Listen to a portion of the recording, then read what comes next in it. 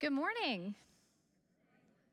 If we haven't met yet, my name is Kayla Harden. I serve as the pastor of Congregational Connections here at Eastside.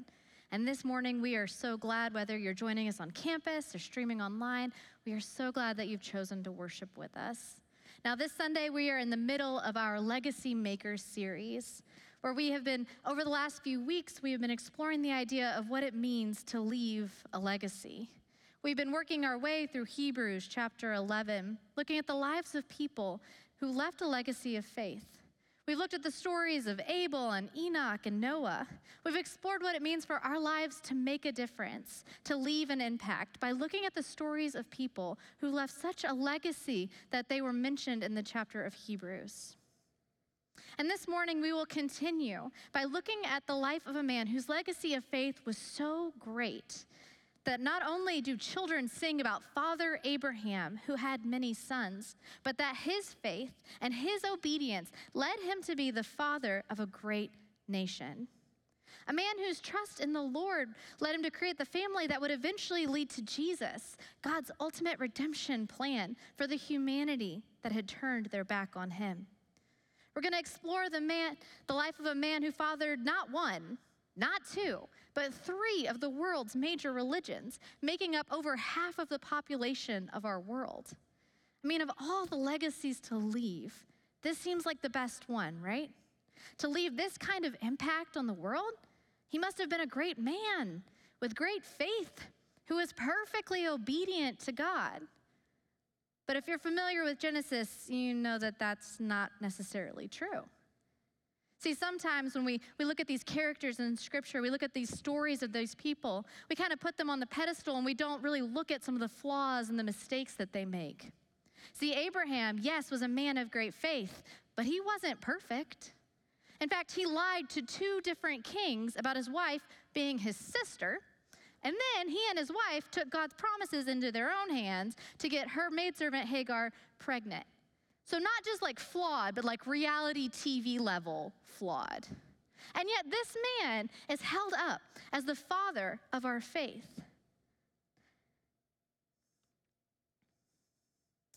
He's in Hebrews 11, listed as a man of great faith. His life, flawed and imperfect as it was, left a legacy of faithfulness that not only impacted his son and his son's sons and their sons, and it changed the entire world.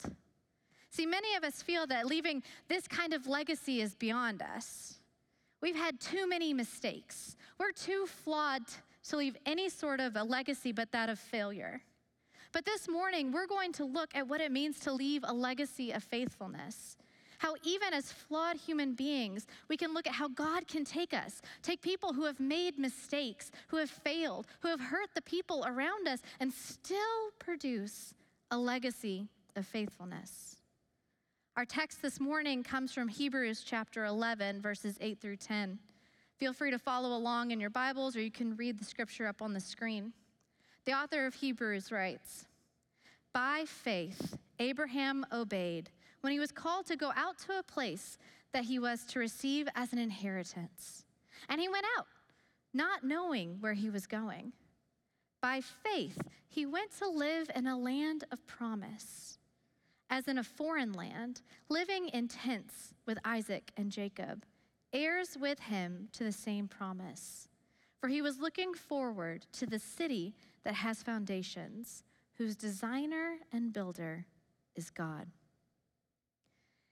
Abraham is a man who left a legacy of faith, one that has impacted over half the global population.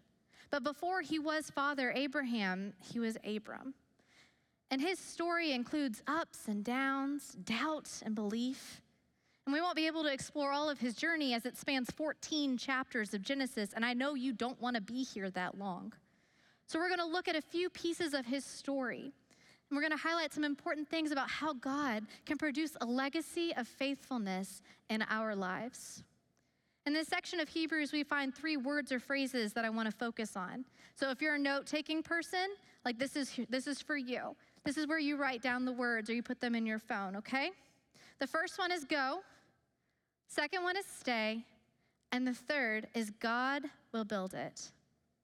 These three things will guide our exploration of Abraham's life and story. We'll be looking at Genesis chapter 12 and chapter 15. Both of these chapters take place before God has changed Abram's name to Abraham. His story starts 11 chapters into Genesis. And if you're not familiar, Genesis is the first book of the Bible. It's an origin story, not just of the world that is created around us, but also of the God's chosen family, the Israelites. It's the origin of how God begins to weave a plan of redemption after humanity has rejected him time and time again. Over the past few weeks, we've been exploring the lives of some of the people in Genesis, guided by Hebrews chapter 11. And if you've missed any of these, I encourage you to go back to our website and to listen to them. But let me recap for you. In Genesis, God creates everything, from vast galaxies and planets and stars across the universe to the intricacies of tiny insects. These chapters also detail how things go wrong, how the humanity that God has created has turned their back on him time and time again. And last week, Pastor Carey shared how God was grieved by humanity's rejection of him and how that rejection influenced their actions. But he also shared how God brought redemption and hope, how he called a man named Noah to build this ark, Noah who had walked with God, to build this ark to save his family from pending destruction. In the story of Abram, we find God calling a man to be the father of a great nation, to begin to craft this plan of redemption through his family, one that would eventually lead to Jesus and solidify this hope for the whole world. Abram was the son of a man named Terah who had just moved his family from Ur to Haran. We believe that his family was probably pretty well off financially. And in this time and culture, Terah would have been the head of the family, so Abram would have gone with his father, finding protection and identity in his father's home. So it was also a time of diverse polytheism as well. See, there would have been gods associated with the physical land that you lived in. They would have been part of the homeland. They would have been tied. And then when you left that homeland, you left those gods behind to adopt the gods of the other land. There would have been gods associated with somebody's extended family as well. See, in this time, your family was your protection. People didn't leave home to go live somewhere else. They stayed with their extended family. And this extended family had its own set of deities.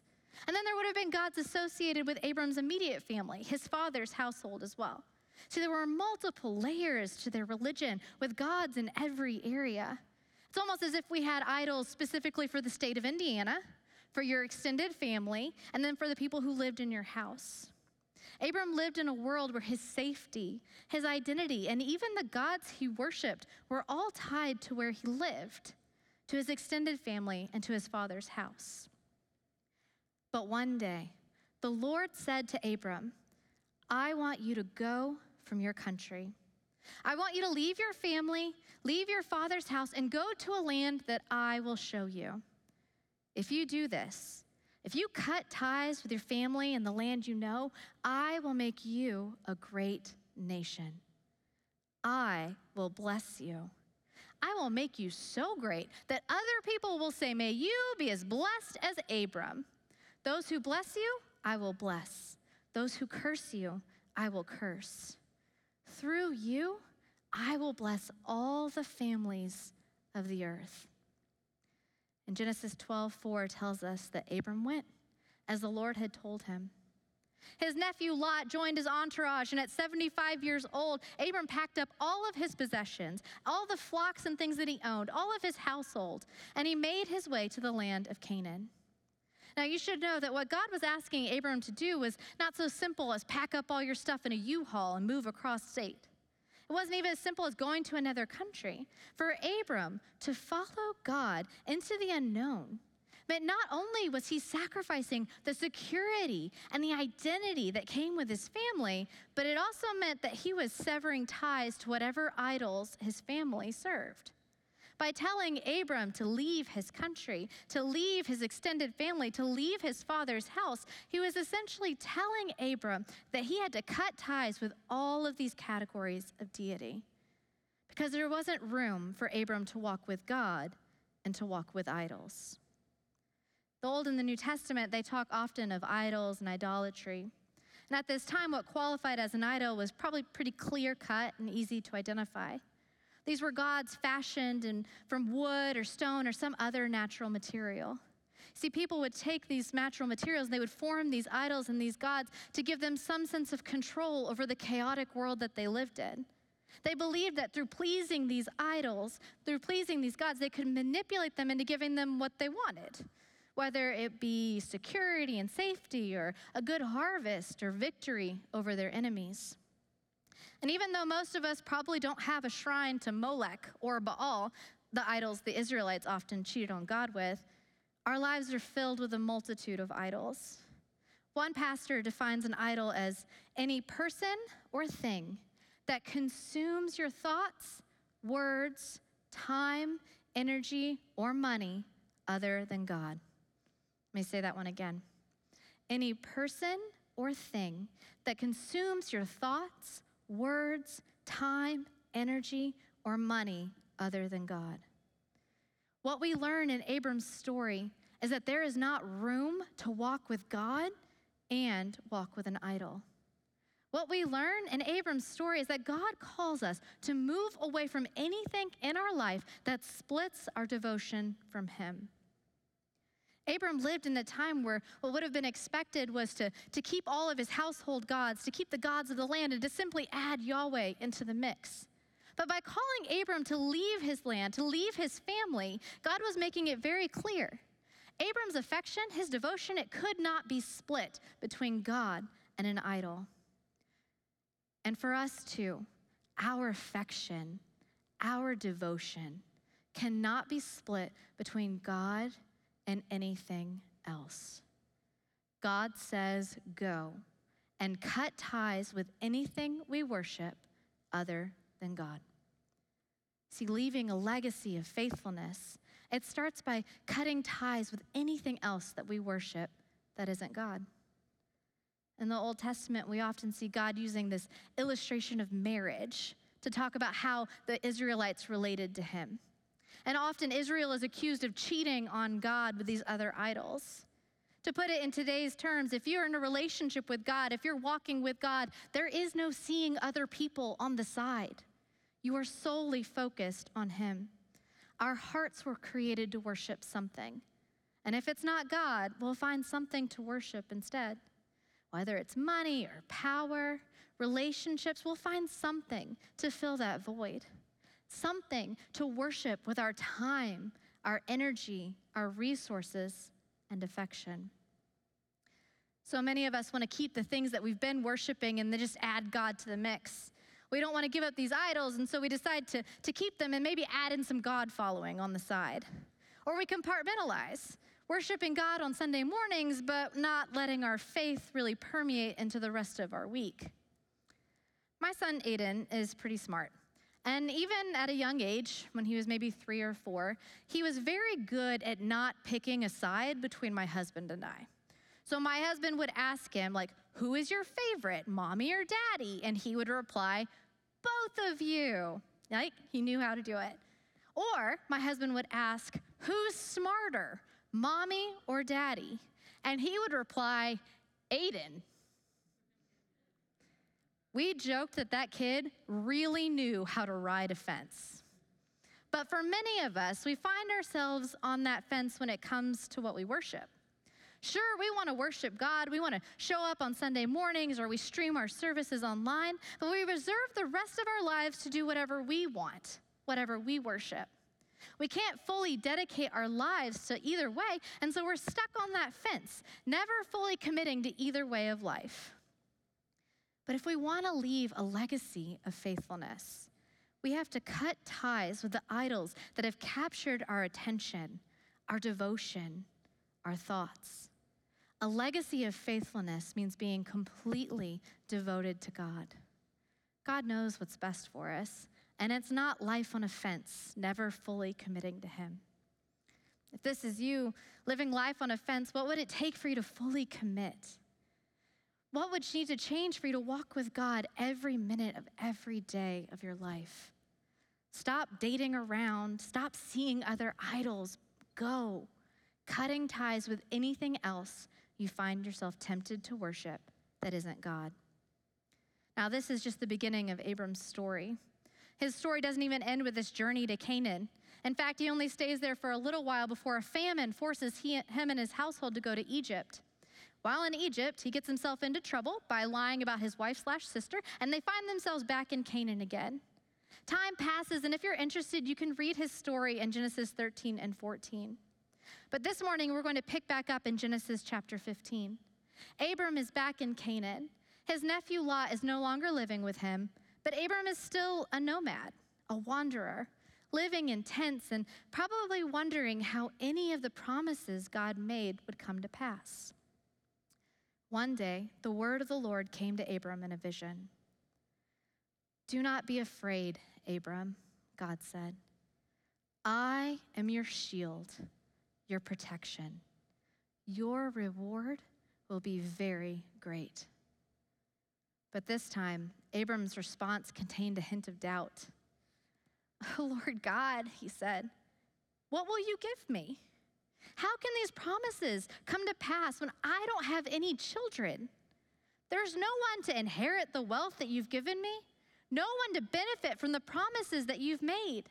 There's no child to care for me when I get old, no one to bury me when I die. If this doesn't change, I'll have no choice but to take matters into my own hand.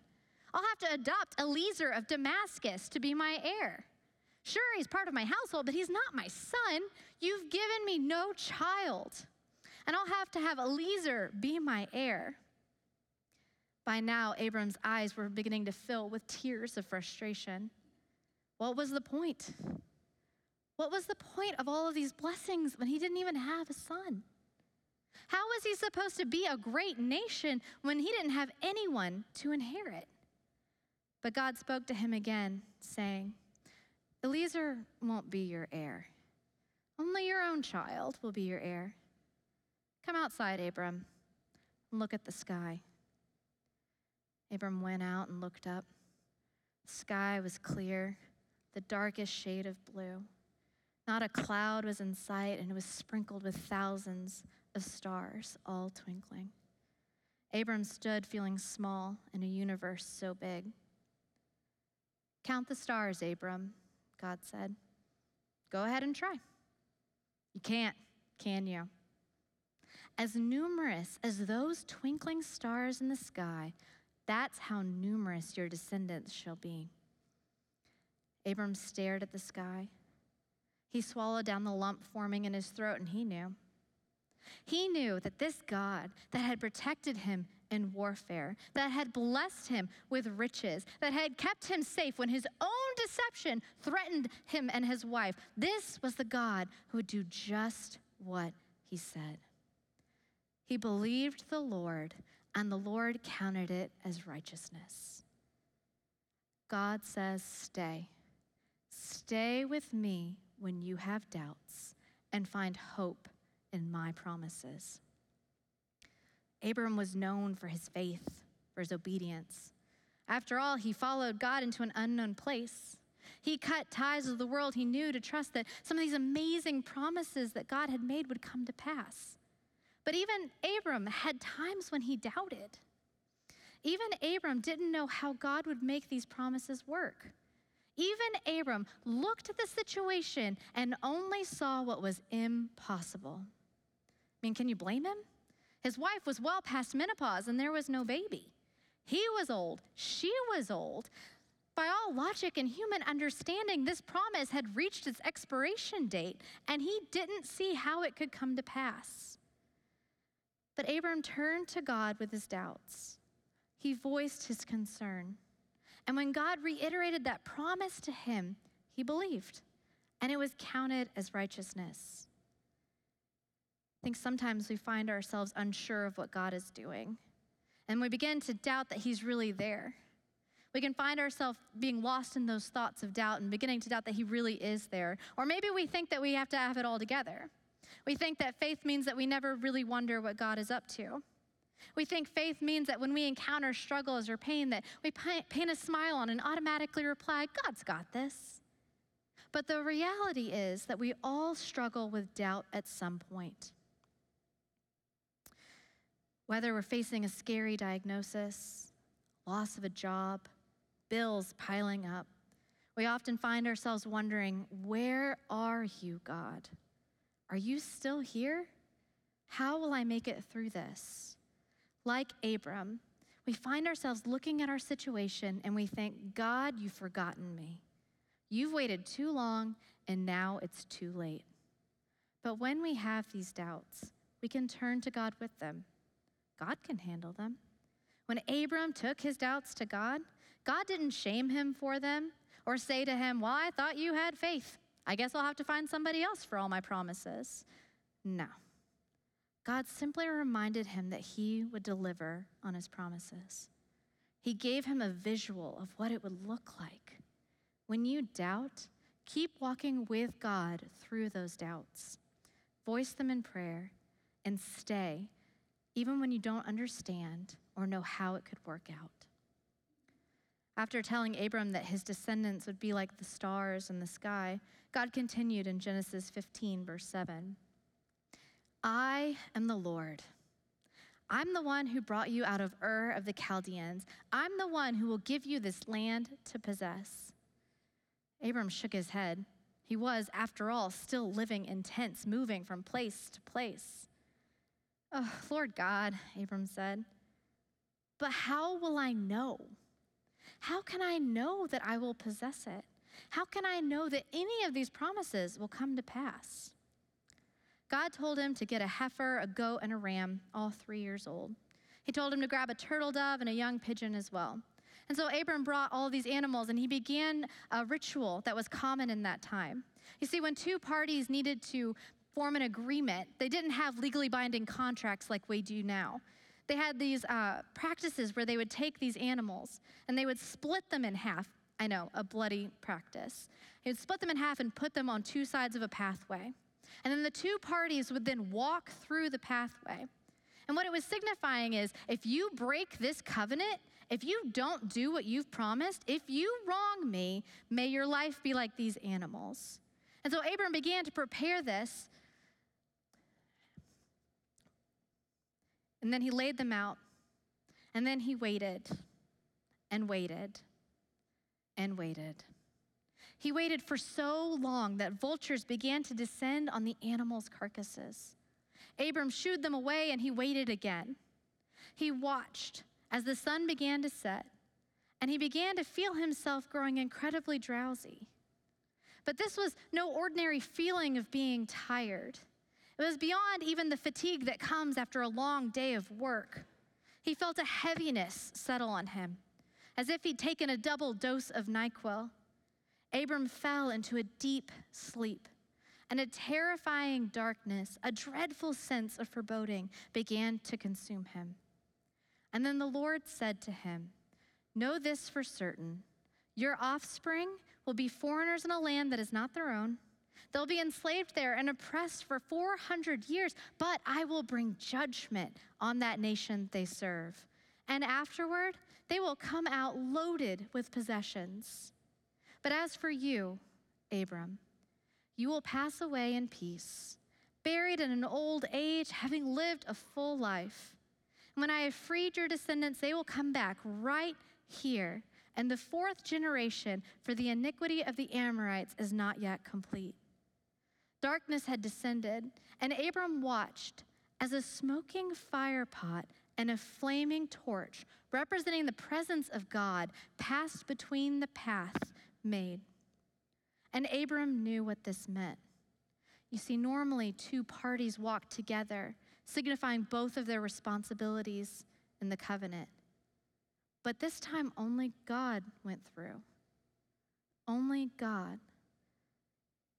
By the smoking fire pot and the torch, proceeding down this path alone, God was taking on all the responsibility. See, not only was God doing his part in the covenant agreement, but he was also taking on Abram's responsibility as well. God was essentially saying to him, you might fail, but I will not. And in this moment, we see one of the most important pieces of being a legacy maker. See, it's not about you trying to be perfect. It's not about you working harder, trying to be more faithful on your own. The author of Hebrews tells us that Abraham understood this important fact about God.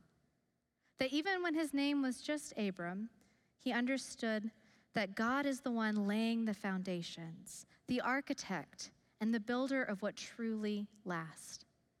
Because you see, when God takes on that responsibility, God says, I will build it, we realize that it's less about us trying to achieve a legacy on our own, and it is more about the faithfulness and the power of the God that we walk with every day. God didn't stop with fulfilling both sides of Abram's covenant. When we were still sinners, when we were still separated from him, he sent his only son to take our part in the covenant again. And when we decide to follow Jesus, when we acknowledge that he is our Lord and Savior, that in him we find redemption and forgiveness of sins, we embrace what God has built, an eternal legacy. See, leaving a legacy of faith starts right there. There will be times when we fail. There will be times where we wonder how on earth we're going to leave a legacy of faithfulness. But in the story of Abram, we see that we have an ordinary man who has made plenty of mistakes. He failed. He didn't understand what God was doing. He doubted, and yet he's remembered as the father of our faith. Maybe you felt inadequate for a while. Maybe you've wondered about the legacy that you will leave, how your life will impact the lives of those around you. And maybe right now, that legacy doesn't look so good. In Abram's story, we are reminded that God tells us to go. Go and cut ties with the idols that we've been worshiping. If you want to live a legacy of faithfulness, start by taking inventory of your life. What do you spend the most time thinking about? Where does most of your attention go? Where do you spend most of your money?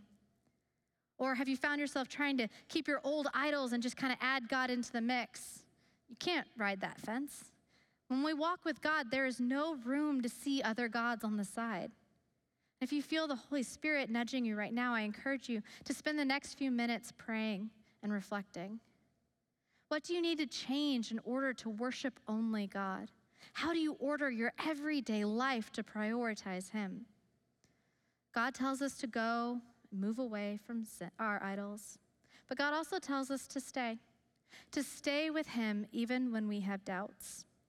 In Abram's story, the promises that God made him were impossible by human standards. But when Abram doubted that God would follow through, he went to God with those doubts. He voiced them to his Creator, who lovingly gave him a visual of his own love and promises for Abram. So when the struggles of life leave you doubting God's love and presence, turn to him. Like Abram, look at the stars and see even when it seems impossible, God is still moving and working in your life. Remember how he has been faithful. Stay with God, even when you doubt, and he will remind you not only of his promises for the future, but the faithfulness he's shown you in the past. When you go, when you stay, remember that God is the architect and the builder. He will build it. Even when we fail, even when we're not good enough, even when we're not faithful, God is. If you've ever found yourself wondering if you could leave a legacy of anything good, remember that we are all just ordinary people in the hands of an extraordinary God. It is God's faithfulness that enables us to leave a legacy of faithfulness. This morning, we'll close our time together singing a song about God's faithfulness. And as we sing these lyrics, I hope you'll spend some time reflecting. Reflect on the faithfulness of God in your own life. Reflect on the faithfulness of the God who is the builder and the architect of what truly lasts.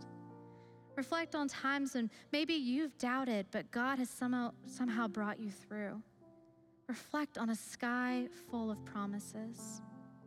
And reflect on how God took your place in the covenant, knowing that you might fail, but that he could not. We are just ordinary people in the hands of an extraordinary God who's building and designing legacies of faithfulness that can impact this world in a mighty and amazing way. Would you pray with me? Lord, we stand in awe of your faithfulness. Even when we mess up, even when we fail, you do not. Thank you for the faithfulness that you have shown to each of us. And Lord, I pray that right now, that your Holy Spirit will speak to each of us. Bring to our minds the things that we need to let go of so that we can make you our sole focus. Help us to trust you when we do doubt and to look to your promises to know that you will be with us through it all. And Lord, we pray that you will move and work in our lives, that we can leave that legacy of faithfulness behind us. In Jesus' name we pray, amen.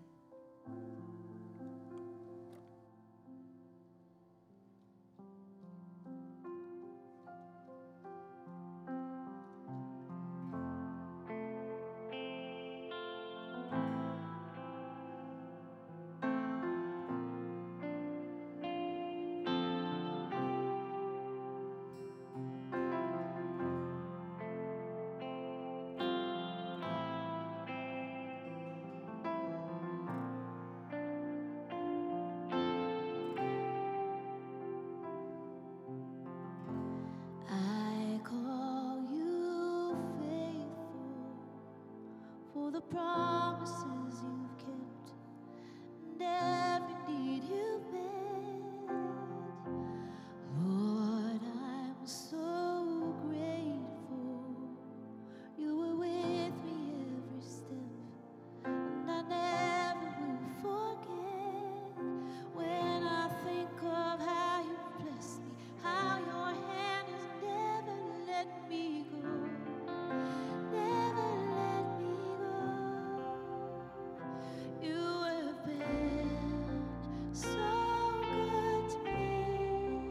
God, I can't believe how you love me. What a friend you have been, so good to me. God, I can't believe how you love me. What a friend you have been. Oh, what a friend we have in Jesus. Oh.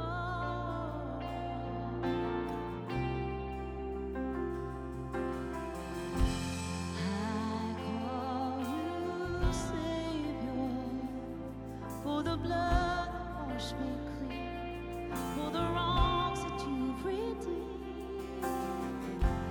And I know you're able, and my eyes don't have to see one more reason to believe. 'Cause when I think of how you blessed me, how your hand has never let me go, never let me go.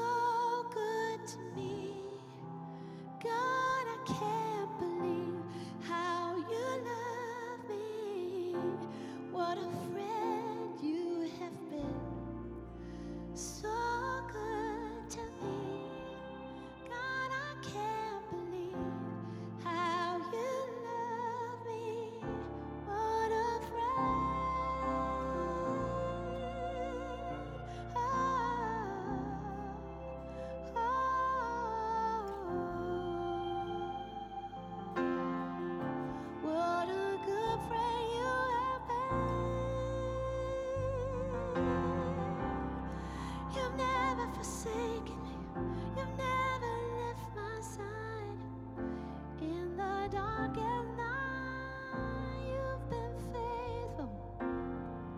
You've been my friend, you've been so kind. What a friend you have been. So good to me.